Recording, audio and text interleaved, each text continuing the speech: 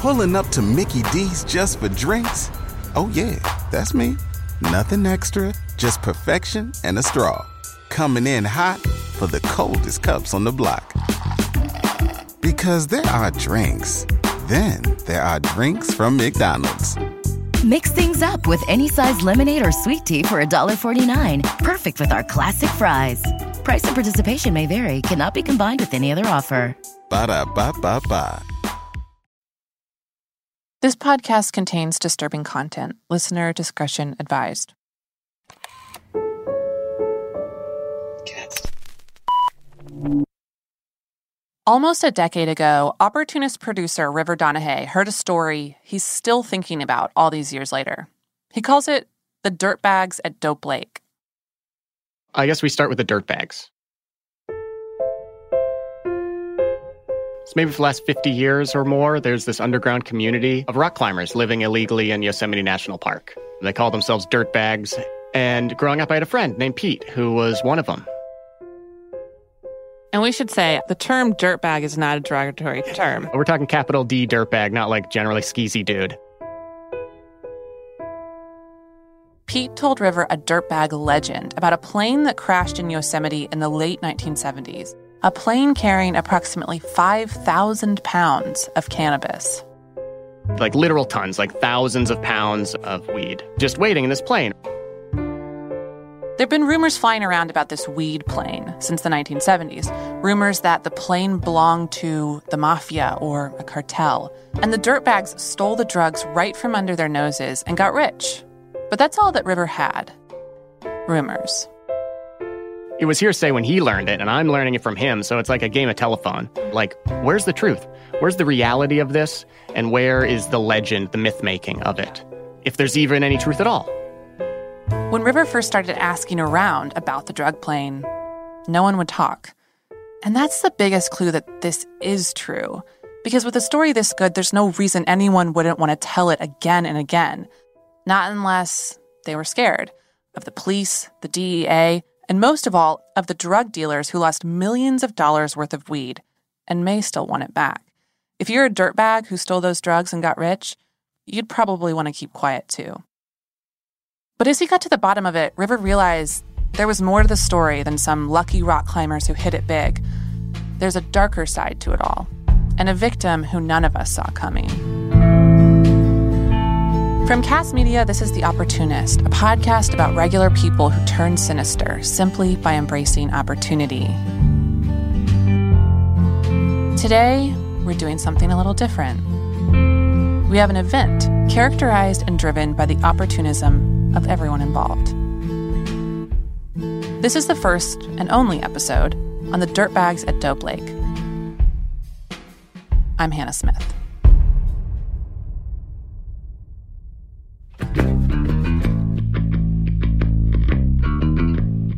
I was probably 15. We go to lunch together, and you'd tell me all the stories about living as a dirtbag. So I guess, let's start there. Let's go back to that. What is a dirtbag? Okay, a dirtbag is like the ultimate climber scrounger. They'll do absolutely anything to climb. This is River's friend, Pete Hoffmeister. These days, Pete is a novelist, sponsored rock climber, and host of an adventure and storytelling podcast called Boring is a Swear Word. So if you think about climbing as a pursuit, nobody really makes money doing it. I have a couple sponsors. I don't make any money. Alex Honnold joked in Free Solo that even though he's one of the best athletes in the world, he makes the same amount of money as a moderately successful dentist. So if you go back to a needs and wants list with just humans, the dirtbags have simplified everything. They're like, well, I can sleep anywhere. I can literally sleep in the dirt. I can drink any fresh water that's purified, and I can eat any available food. Back in the 90s, Pete was a young climber, dumpster diving for food and dirtbagging anytime he could. In 2001, he met a dirtbag crew in Yosemite National Park and stayed with them in Yosemite's Camp 4. So the Yosemite dirtbags, what they do is as tourists leave a campground, they leave behind old food in bear boxes. And what you do as a dirtbag, what I did as a dirtbag, is you just go through those abandoned bear boxes after people leave, or sometimes before they leave, and you just scrounge whatever food you can find. So sometimes that's like a bag of Krusteaz pancake mix, some peanut butter, and some syrup. And then you know what you're eating for the next week or two, which is pancakes with peanut butter and syrup. Back then, like today, there were strict rules for camping. Visitors were only allowed to stay in the park for 2 weeks at a time and 30 days total per year. So the dirtbags found ways around the rules. You've got to do little tricks. You got to be smuggled in the back of a van into the park so you're not counted as a person. Or you drive in after the ranger booths are closed late at night. And then when you leave at 3 a.m. So there's no ranger. So you were never there both ways. There's lots of different little dirtbag tricks that we all employ. Some people are living in their vans. Some people are living in big boulder caves right behind Camp 4 with the bears. With the bears? Yeah, you heard that right. Hundreds of black bears call the Yosemite Valley home, and the dirtbags lived right beside them, sometimes literally. One time, Pete watched a bear sit down next to a sleeping climber. When the man woke up and screamed, the bear took a swing at his head. Just blood everywhere, broken orbital bone, broken cheekbone. And they had to, take him to Fresno and reconstruct his face. There's probably an entire episode we could do just about the wild, dangerous lives of dirtbags. But the story of the drug plane, that's the wildest and the most dangerous. Tell me how you first heard about it. We were just in Camp 4, and I heard the story of the great weed score of the 1970s. I started asking around, but the thing was, a lot of the people that I knew didn't want to talk about it. And some of the people I climbed with, some of these very famous climbers were like, oh, yeah, that's not something we actually talk about. So I was like, well, is it something that people talk about? Is it a myth that people talk about? Or is this a true story? Is this a legend? Did this really happen? I don't know. But whenever people don't want to talk about something, I know there's a bigger story there. Eventually, Pete found an older dirtbag who trusted him enough to open up. From the climbers I know who actually went to the plane, they said that the plane shattered the ice and the oil and jet fuel spilled out of the plane because one of the wings was completely torn off. And so even when it was dried out, you knew if it was Lodestar Lightning because Lodestar Lightning smelled a little bit like gasoline. Lodestar Lightning. That's a phrase you'll hear a couple more times throughout this episode. That's what they called the stolen weed. But the name is also a perfect example of just how messy and convoluted this story is.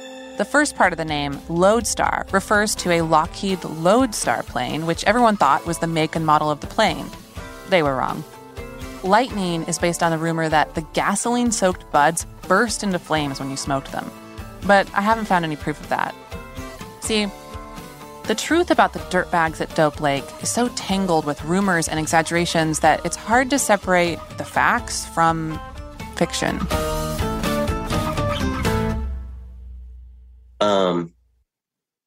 But nobody really, I don't know if anybody's ever going to know, but maybe that's part of what this podcast discovers is figuring out which plane it was. Exactly. Don't lay that on me, man. Oh, no, we got to cut this out. No, it's about the legend, baby. It's about it's becoming myth, It's not about it's a good legend. It's not a myth. The story is definitely not a myth. He's right. Over the past few weeks, River reached out to multiple dirtbags who were supposedly involved with Dope Lake. One was the hiker who discovered the plane, but no one returned our calls or messages. Without talking to the people who were there, all we had were rumors. Or we did, until a few days later when River got this voicemail from Pete. River, oh my gosh, dude, I'm so excited for you. Sorry, I didn't get your message right away. I was projecting climbing routes, but I did get it last night, and I couldn't call you last night because I had to track something down. I have a surprise for you. So just give me a call back whenever you get this. All right, love you, buddy. Bye. Here is his surprise. So I climbed in Yosemite. I did my first climb in the valley in 1966. This is Jack Menendez, an old Yosemite dirtbag and a friend of Pete's. I used to hitchhike up to the valley, sometimes ride on the back of a motorcycle or in the back of a truck. We would go up there every weekend if we could. And then in 74, I spent a year up there. During that year, I lived on $1.25 a day, 25 cents for my campsite, which I shared with 3 other people. It was a dirtbag experience, and it was just loads of fun. Apparently, Pete reached out to Jack to see if he'd heard any rumors about Dope Lake. But Jack had more than that. Some people made like 5 trips, but we had, as much as we could deal with anyway. I didn't ever have that much pot in my life, and this was like 1,000 times more pot than I'd ever seen. Jack had been to the plane. He even stole some of the weed himself. And now, he was ready to tell us what really happened.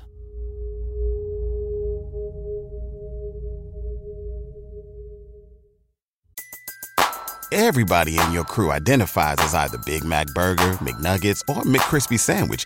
But you're the Filet-O-Fish Sandwich all day. That crispy fish, that savory tartar sauce, that melty cheese, that pillowy bun. Yeah, you get it. Every time. And if you love the Filet-O-Fish, right now you can catch 2 of the classics you love for just $6. Limited time only. Price and participation may vary. Cannot be combined with any other offer. Single item at regular price. Ba-da-ba-ba-ba. Shopify helps you sell at every stage of your business. Like that, let's put it online and see what happens stage. And the site is live. That we opened a store and need a fast checkout stage. Thanks. You're all set. That count it up and ship it around the globe stage. This one's going to Thailand. And that, wait, did we just hit 1 million orders stage? Whatever your stage, businesses that grow with Shopify. Sign up for your $1 a month trial at shopify.com/listen.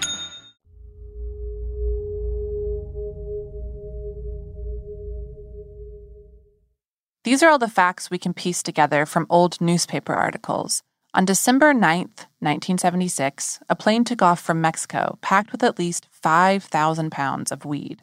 But as the plane flew over California, something went wrong. It crashed into an isolated lake in southeastern Yosemite called Lower Merced Pass. There was no one around to see the plane go down or to hear it smash through the lake's foot-thick layer of ice. It sat there for more than a month until lost hikers stumbled across the wreckage. The man reported the crash to the park rangers who hiked up to investigate. Once they saw the drugs, they called the feds. This was late January or early February in the high country of Yosemite National Park, and the weather turned bad. So the authorities decided not to bother with the plane until spring thaw. They just posted a sign asking hikers to stay out and walked away. I've seen a picture of this sign, actually. It's red with handwritten lettering that says, Lower Merced Pass Lake closed for law enforcement emergency. That's it.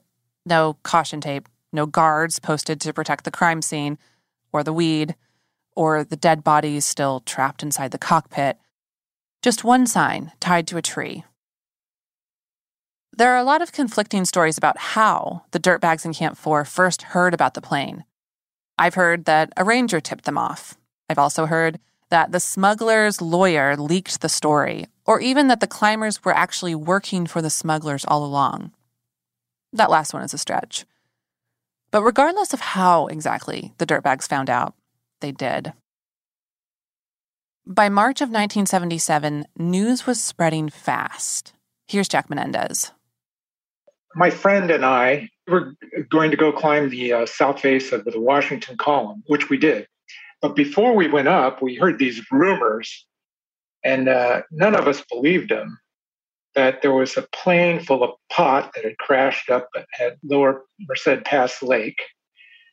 And it was like, yeah, right. So we went up on the climb, and it was an overnight climb. I got back down the next day, and a friend of mine, who's like the biggest mooch for pot in Camp 4, is handing out lids to all his friends in payment for all of the mooching he had been doing over the years. And that's when I knew it was true. He was paying everybody back. And it had to be true. For those of us who weren't buying weed in the 70s, a lid is an ounce. And if a guy who never had any weed was handing out ounces, Jack knew something was up. So he grabbed a few climber friends and headed for the lake. we kind of got greedy, and instead of packing a regular pack, I packed my haul bag. I didn't know, how much of this stuff I was going to find, but I was ready for a lot. The rumors were true. I was supposed to be going to a midterm, my math class. I kind of missed that. Later, Jack would graduate from Cal State with a math degree. But that day in 1977, college was the furthest thing from his mind. He just wanted to find that plane. Lower Merced Pass Lake is almost 10,000 feet up. It's so remote that it's not even on a trail. Jack and his friends drove as far as they could, but they had to walk the last 12 miles. At that point, it was snowing hard. It took them 3 or 4 hours to get there. I got up there, and it was really crazy because there was shovels and picks and tools, and it was like there'd been a gold rush, and literally there was. People would carry that stuff up there and just leave it there. There was even like sleeping bags and stuff that people just, threw everything out so they could carry more pot down the hill. Some of the weed fell on the shore during the crash, but it sounds like that had already been picked over. So he stepped out onto the ice to check the plane itself. Now we're walking on the frozen lake. About 100 yards further, there was the airplane, the tail sticking out of the lake. And there was like a oil slick around it, and the ice hadn't been able to freeze. So you couldn't actually get into the airplane.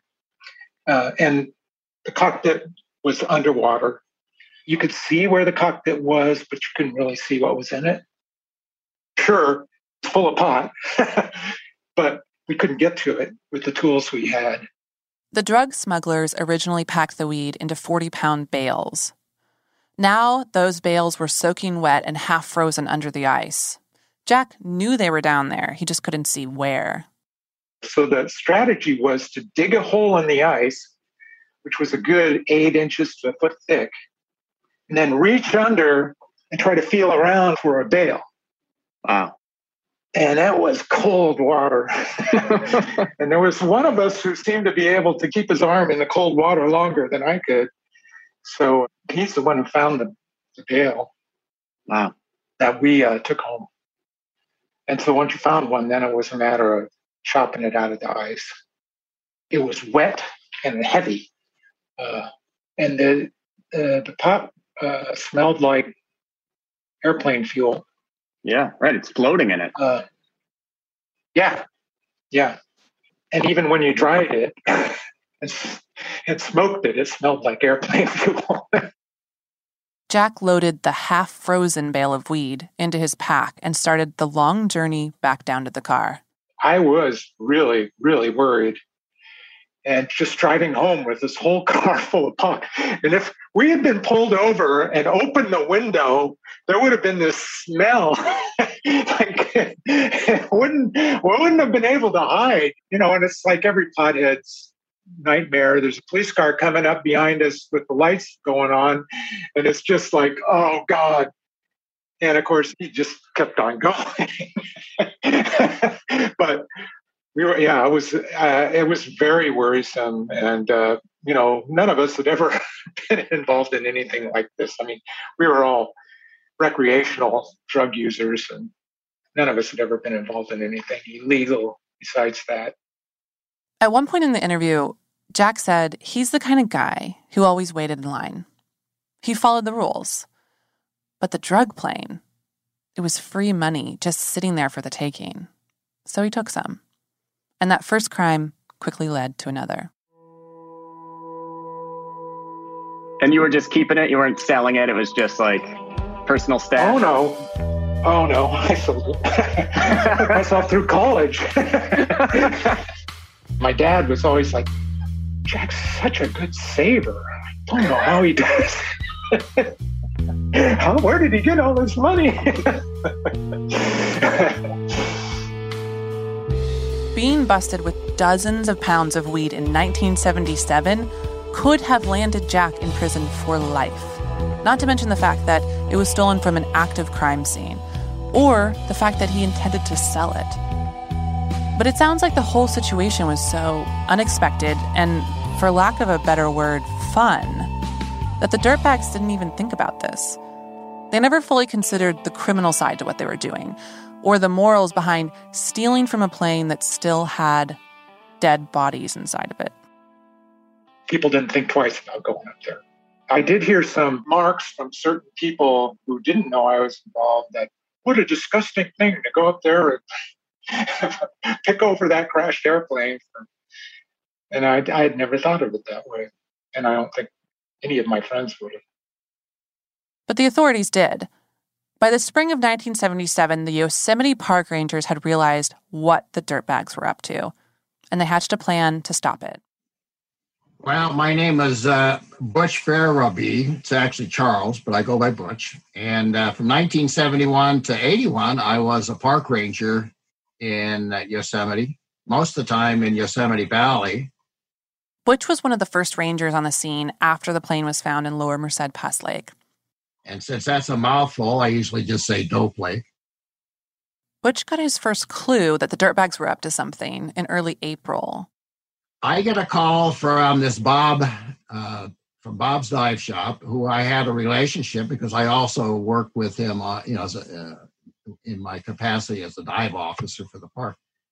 And he said, there are all these guys coming in, these climbers coming in who have absolutely no idea about diving, but they want to rent this equipment.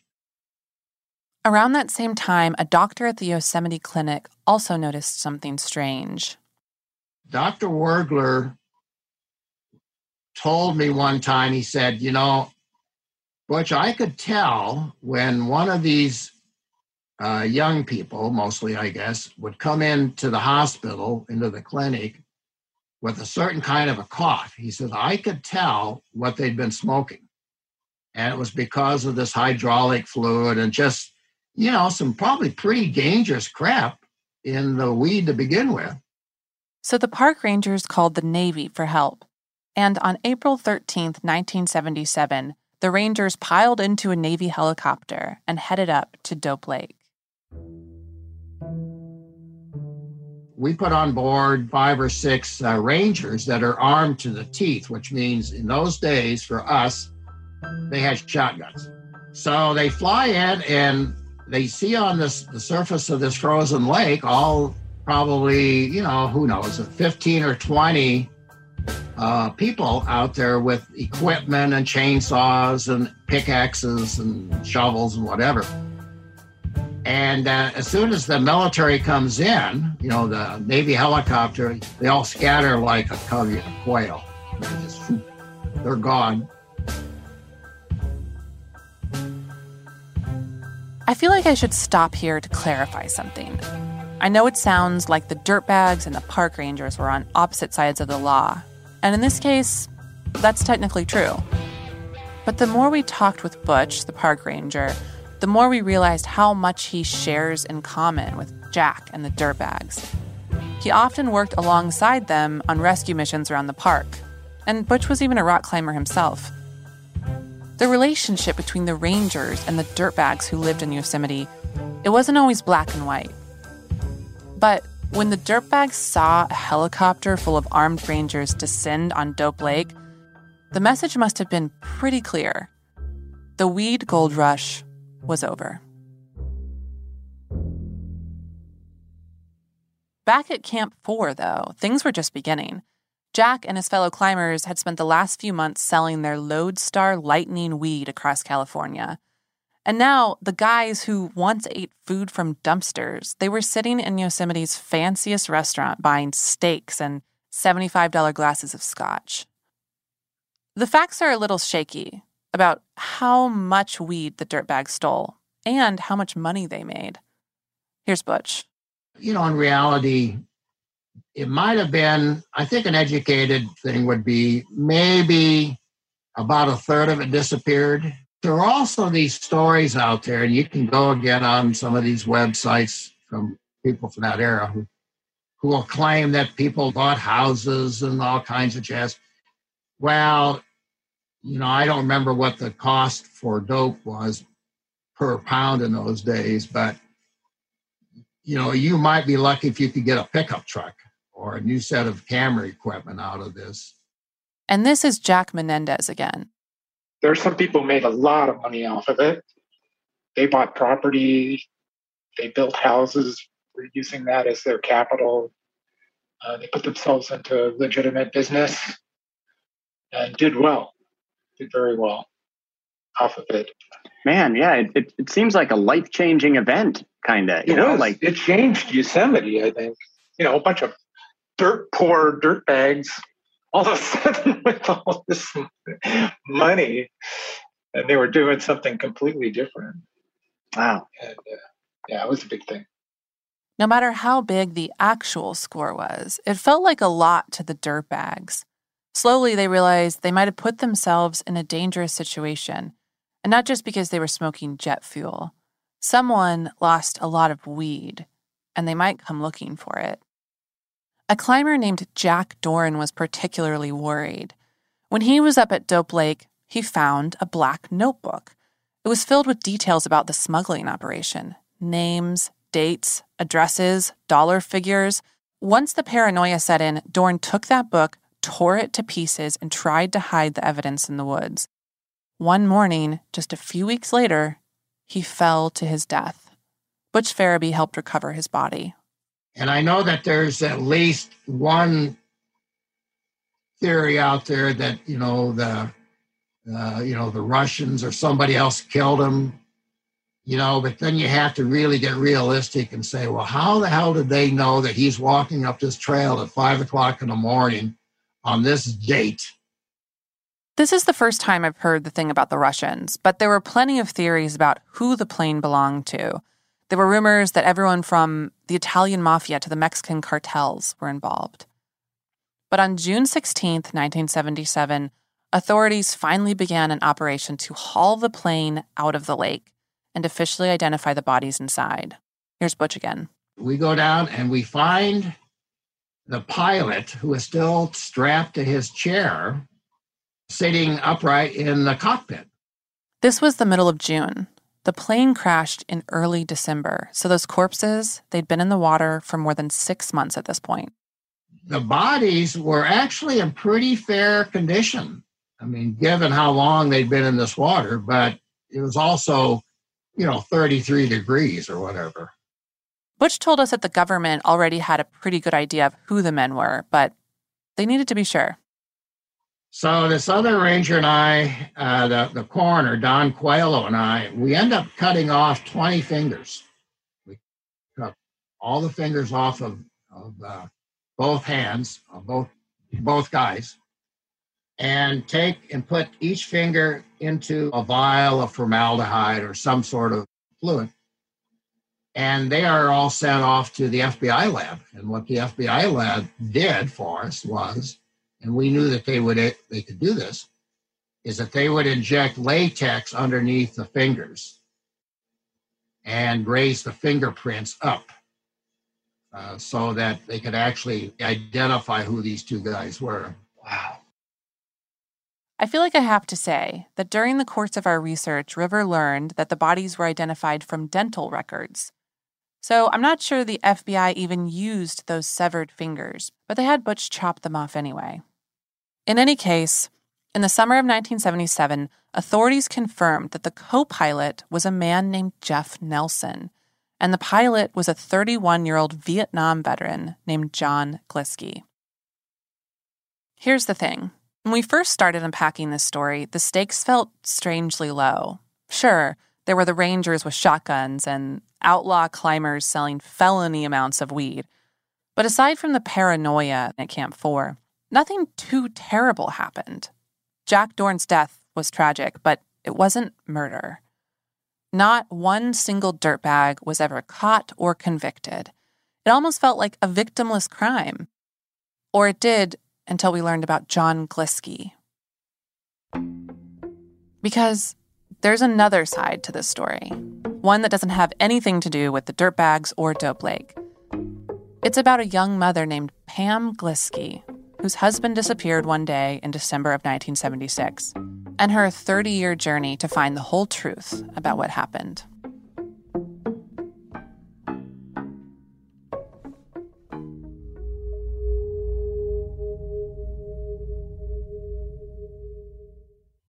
Join Join us today during the Jeep Celebration event. Right now, get 20% below MSRP for an average of $15,178 under MSRP on the purchase of a 2023 Jeep Grand Cherokee Overland 4xE or Summit 4xE. Not compatible with lease offers or with any other consumer incentive offers. $15,178 average based on 20% below average MSRP from all 2023 Grand Cherokee Overland 4xE and Summit 4xE models in dealer stock. Residency restrictions apply. Take retail delivery from dealer stock by 4/1. Jeep is a registered trademark. Don't you love an extra $100 in your pocket? Have a TurboTax expert file your taxes for you by March 31st to get $100 back instantly. Because no matter what moves you made last year, TurboTax makes them count. That means getting $100 back and 100% accurate taxes, only from Intuit TurboTax. Must file by 3/31. Credit only applicable to federal filing fees with TurboTax full service. Offer can be modified or terminated at any time.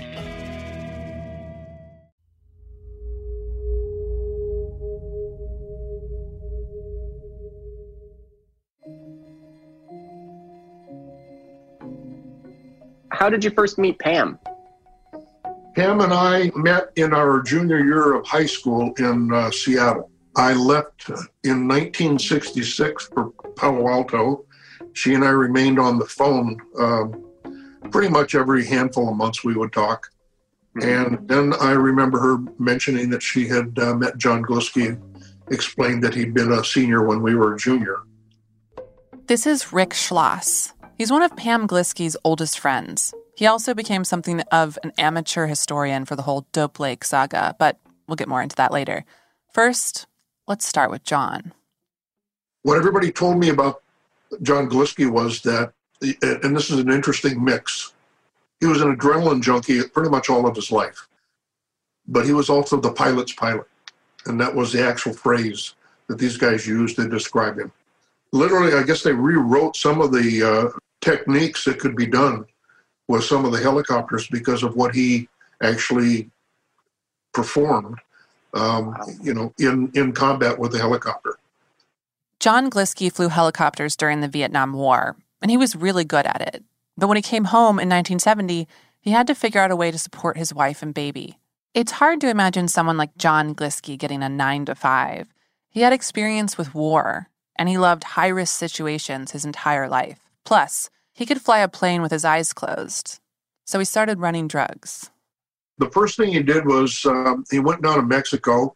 I have a photograph of him crossing over the Mexican border from Arizona or California, one of the two, in a big expedition backpack. He went down there 3 times to pick up a full load of marijuana and bring it back to the Pacific Northwest where they could get a better price for it. And I believe he made about 3 trips before he made enough money to buy his first airplane.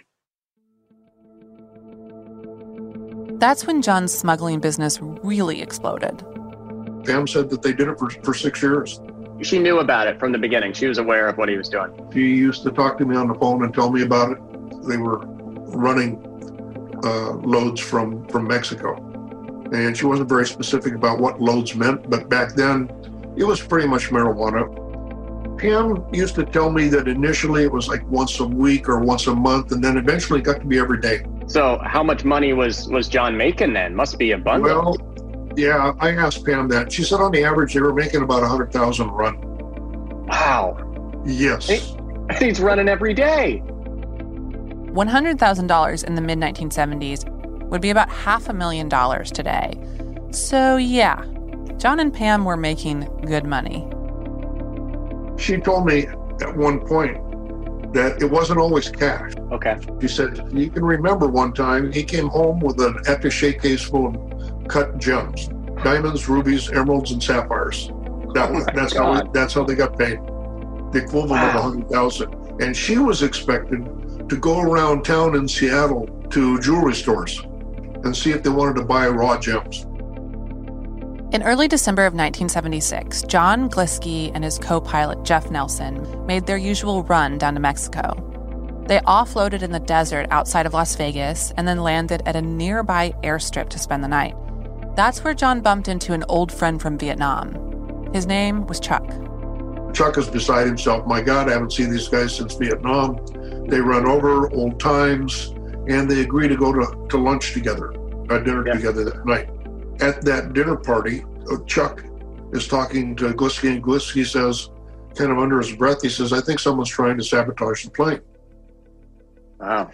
And Chuck wants an explanation. So Glisky says, "Well, 3 times now, we found the left engine oil line cross-threaded. So it's been repaired 2 times, and now it's cross-threaded the 3rd time." John told Chuck that he was going to get the oil line replaced after his next run, but he never made it that far. On December 9th, John, his plane, and over 3,000 pounds of weed crashed into the lower Merced Pass Lake. Pam knew something was wrong right away. Pam, usually the next night after a flight, John would call her. You know, everything's fine, all's cool. This time, the phone never rang. She immediately called the Civil Air Patrol to report John missing, but the search and rescue attempts came up empty. Her husband had disappeared completely. Eventually, Pam called Rick to tell him what happened. She just called up and said, "John's missing. I think they've crashed." The reason why she thought they'd crashed is Pam has always had these dreams that always seem to come true. Pam had a dream that she saw John in water, upside down, surrounded by snow. Didn't know what that meant. The plane was found in Yosemite in late January. Authorities were able to trace it back to John thanks to the wing number. But no one bothered to tell Pam. For 6 months, while the Dirtbags sold Lodestar Lightning and the park rangers flew helicopters to take back Dope Lake, Pam sat at home wondering what happened. She didn't hear anything until John's death was confirmed in June. Well, they not only finally got around to telling Pam, they sent a DEA agent to Pam. They were going to charge her with the only thing they thought they could get her on was the trashing of National Park, literally. They wanted her to pay for the cleanup of the lake, the hauling out. They finally dropped it because the evidence is another issue, but they finally dropped the lawsuit. And that's how Pam learned that they had confirmed. And as if that wasn't enough, Pam didn't even get John's ashes in the end. This is from an old recording of Rick talking to John's sister, Judy. The audio quality is a bit rough. I think that it must have been my parents who gave the permission for his body to be cremated. And I don't know why that was allowed, because he was still married to Pam. But anyway, the ashes ended up, my parents have them. And I think that maybe they kind of tricked Pam out of them. This would be the end of Pam's part of the story, if it wasn't for Rick. In the 2000s, Pam reached out to her old friend with an idea. She called me in 2005 and said, with the anniversary of her husband's death coming up, that she would like to write a book about their drug running days, with the sole purpose of maybe she could save some young kid from selling drugs to them. Like an anti-drug dealing, anti-drug smuggling. Exactly. Yeah, I lost my husband, my daughter lost her father, grandfather lost his son, that kind of conversation. That night, Pam searched John's name online. She was surprised to see it pop up on a rock climbing message board. I went to the site, she gave me the address, and sure enough, on one of the forums they're talking about the plane crash up in Lower Merced Pass Lake and all the marijuana. And they're talking about it right here. But we didn't know any of that story. Yeah, Pam just went for years not knowing that, knowing what happened. No, and nobody from DEA or U.S. Customs, nobody told anything about that. Pam never heard a word about it. So Rick started looking into this story for Pam, and he found Butch Farabee. After I talked to Butch Farabee on the phone, he said, hey, I got a video for you. And that's when he sent me this CD with a video taken up at Yosemite. And so he'd been asked to put on a presentation about what he called Dope Lake. They brought in a contract helicopter to help lift this stuff out. There's the first body. This is audio from Butch's slideshow. In the video, he's flipping through photos of the crash. His last slide is John Gliski's body in the water. There's the second guy. He's still in his seat. I remember making a copy of the video and sending it to Pam. Yeah. And in the final photograph is a shot of the bodies floating to the surface. And that was the first time Pam told me that she had closure. She was seeing a photograph of John, and that now she truly knew that he was dead. We reached out to Pam to see if she would speak with us for this episode. She declined, but she let Rick share her story. Why do you think she didn't feel comfortable talking? Well, after talking with her, I'll just tell you what she said. Sure. Every time I would call her up with a piece of information, she would relive everything. She would have bad dreams for a week to 2 weeks, of losing her husband, John. The more she learned about it, the more she realized how much she'd been lied to. Wow. Yeah. And so she's really still carrying that pain around, 40 years later. Even her daughter. But I asked her if she would be willing to be interviewed. I wouldn't even need to use your name. She says, no, I don't even want to talk about it. Wow. Why is that? Because she lost her dad. Yeah. And she didn't just lose her dad. She lost her dad to running drugs when she was pretty young. Yeah. And so she was raised without a dad. And that angered her quite a lot. Still does. River and I have been talking a lot about the dirtbags at Dope Lake lately. It's a great story in a lot of ways.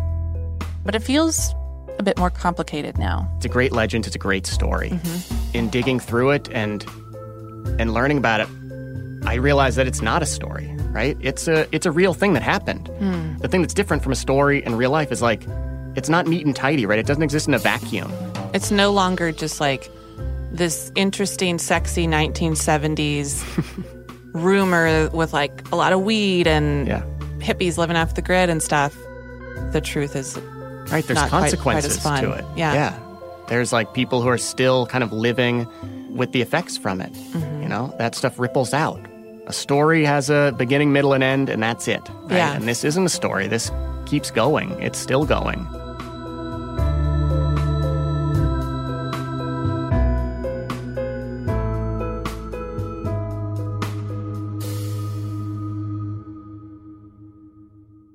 Butch Farabee told us that Yosemite is full of bodies of people who ventured out into the wilderness and never came back. Bodies that no one will ever find. And that's the world that the dirtbags chose to live in. When you care more about climbing than basic needs like what you'll eat and where you'll sleep that night, when you've lost friends in accidents doing the very thing you love most, death is an ever-present threat, but it's also what makes you feel alive. It reminds me of something Jack Menendez said. He talked about scaling the sides of cliffs and then settling down by a river to fall asleep to the sound of the rushing water. I don't know if you've ever seen the face of the man on the moon, but it can be pretty amazing when the first time you see it, oh yeah, I can really see a face there. And if you sit by a river, and my dad had told me this, if you sit by a river and just listen carefully, you can hear voices.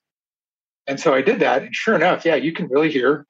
That sounds like people talking in a restaurant. And it's a great way to meditate. And so that was his thing was, you can use it to totally relax yourself. So he taught me that technique and get over my anxiety about certain things. Life in Yosemite was a constant dance between life and death, risk and safety. It was about walking close enough to the edge to feel your own mortality, then coming back down. and doing it all over again. John Glisky was chasing that same experience.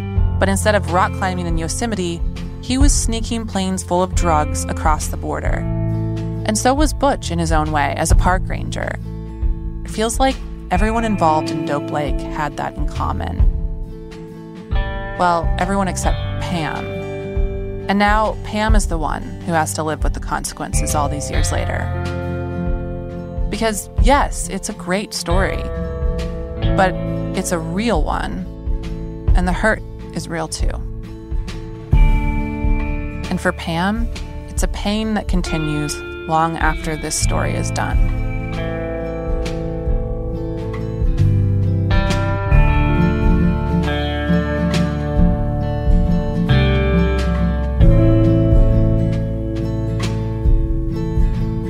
The Opportunist is a Cast original podcast. It's produced by me, Hannah Smith, along with River Donahue and Amanda Elliott. Paisha Eaton and Kate Mays are associate producers. Colin Thompson and John Savak are executive producers. This episode was edited by Justin Kyle. Matt Sewell is our audio mixer and master. The cover art is by Arvin Lee. The ending credits song is Waltz for Zachariah on the album Show Late by Blue Dot Sessions.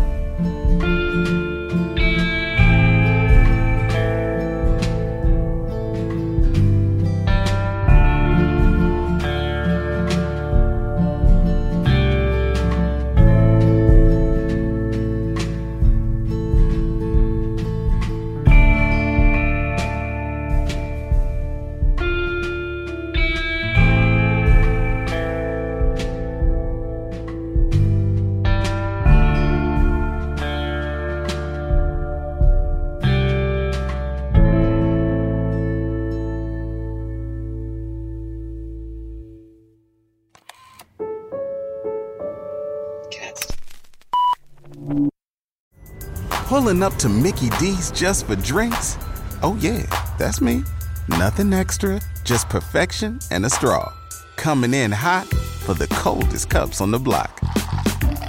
Because there are drinks. Then there are drinks from McDonald's. Mix things up with any size lemonade or sweet tea for $1.49. Perfect with our classic fries. Price and participation may vary. Cannot be combined with any other offer. Ba-da-ba-ba-ba.